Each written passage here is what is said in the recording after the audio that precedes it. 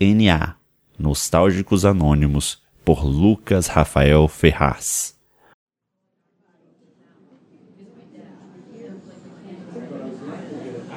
Vitória se controlou. Limpou o rosto com as costas da mão e ergueu a cabeça. Sem que ter que ser assim. Preciso seguir em frente. O passado não perdoa ninguém, não posso dar trégua.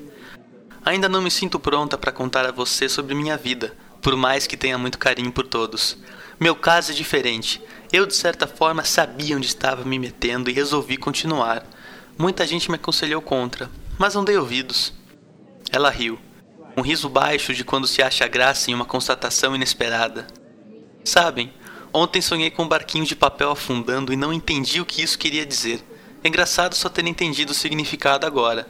De certa forma, foi isso mesmo que aconteceu. Colocamos o barquinho juntos naquela enxurrada, mesmo sabendo que não duraria muito. Enquanto ele flutuou, tudo foi perfeito, e é o que faz eu não me arrepender.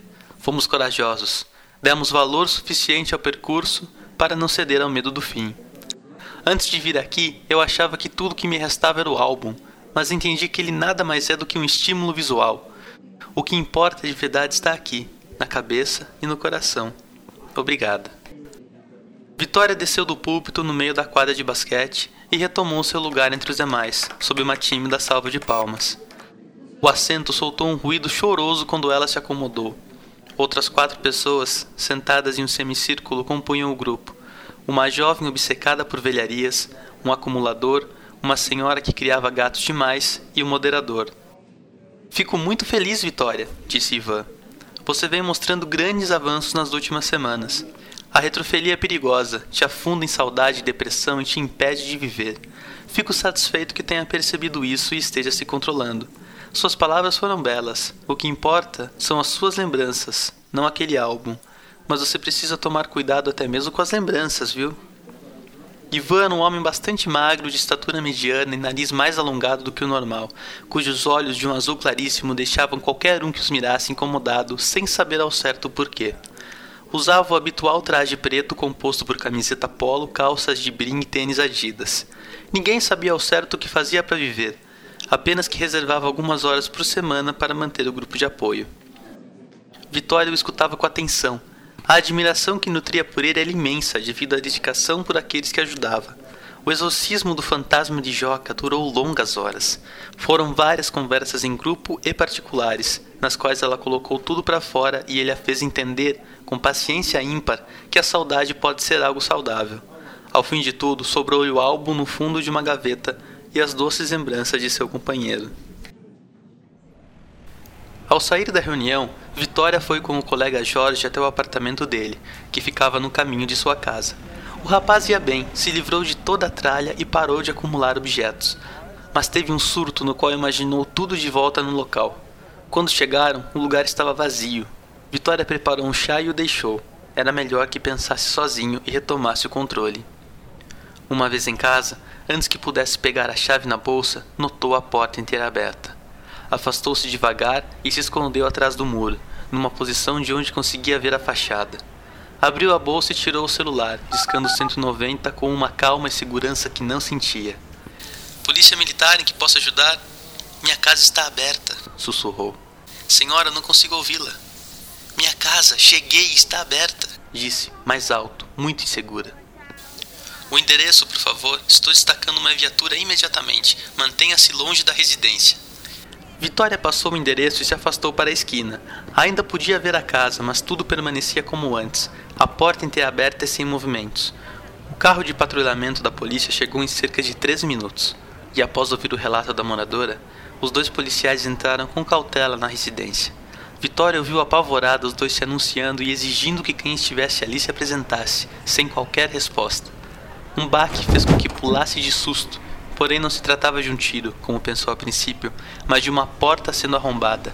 Haviam entrado no antigo quarto do casal. Respirou fundo e esperou o desfecho da situação. Senhora, não tem ninguém. Não tem sinal de arrombamento, nem qualquer tipo de desordem típica de roubo. Por favor, entre e verifique se dá por falta de algum item, eletrônico, joias, esse tipo de coisa. Vitória sentiu calada e entrou em casa.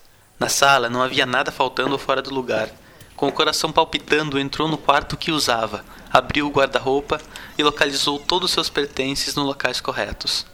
Com um nó crescendo na garganta e a respiração cada vez mais difícil, foi em direção ao quarto do casal, sem uso a tempos. Trancar o aposento para evitar entrar ali no rompante de saudade à medida surtira resultado. Mas entendia que os policiais precisavam abri-lo desse modo e que tinha que entrar e ver se estava tudo certo. A cada passo sentia seu estômago repuxando. Teria forças para trancar a porta de novo depois de não entrar mais? Para não ser tentada a abrir a última gaveta da cômoda? Se não tivesse, o inferno ia recomeçar, e temia não conseguir passar por ele outra vez.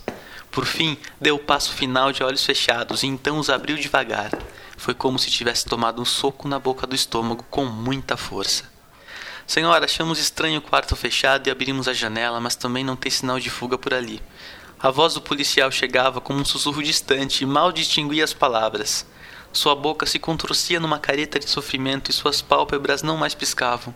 Só havia a cama, o vento entrando pela janela e esvoaçando as cortinas empoeiradas, e o rosto de Joca a encará-la em diversas expressões e posições.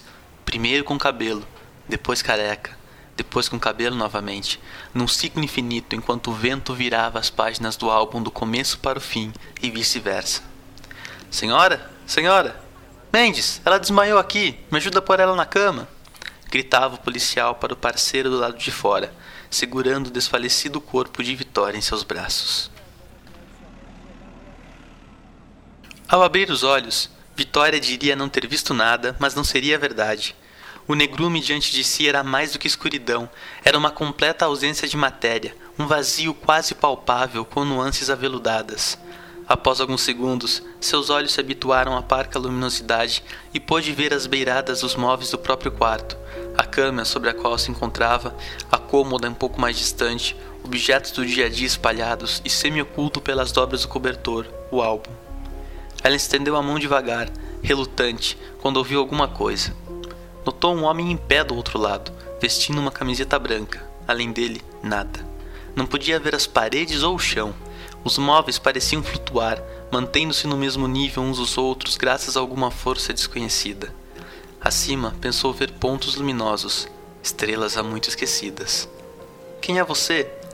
Puxou a coberta para cima para cobrir sua nudez até então despercebida. Observou a silhueta sentar-se na cama, de costas para ela, e começar a calçar um par de tênis. Ivan?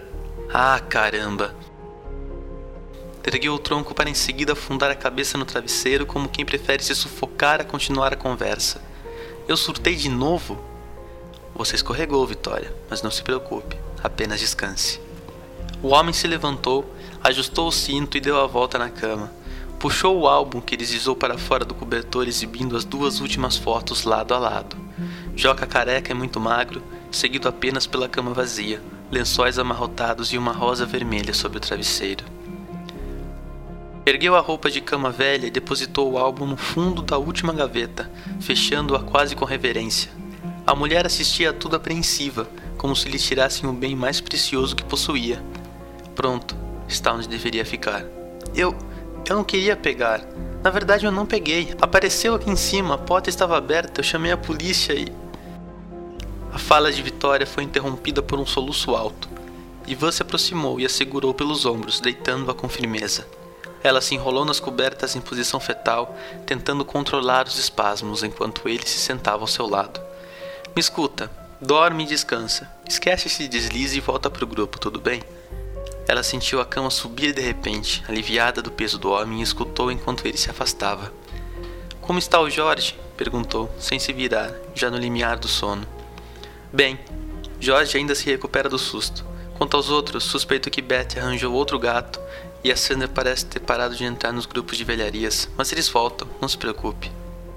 O ranger das dobradiças indicou que ele abrira a porta, e Vitória viu o quarto tomado por uma luz pálida e avistou o piso de madeira gasto da velha quadra de basquete do lado de fora.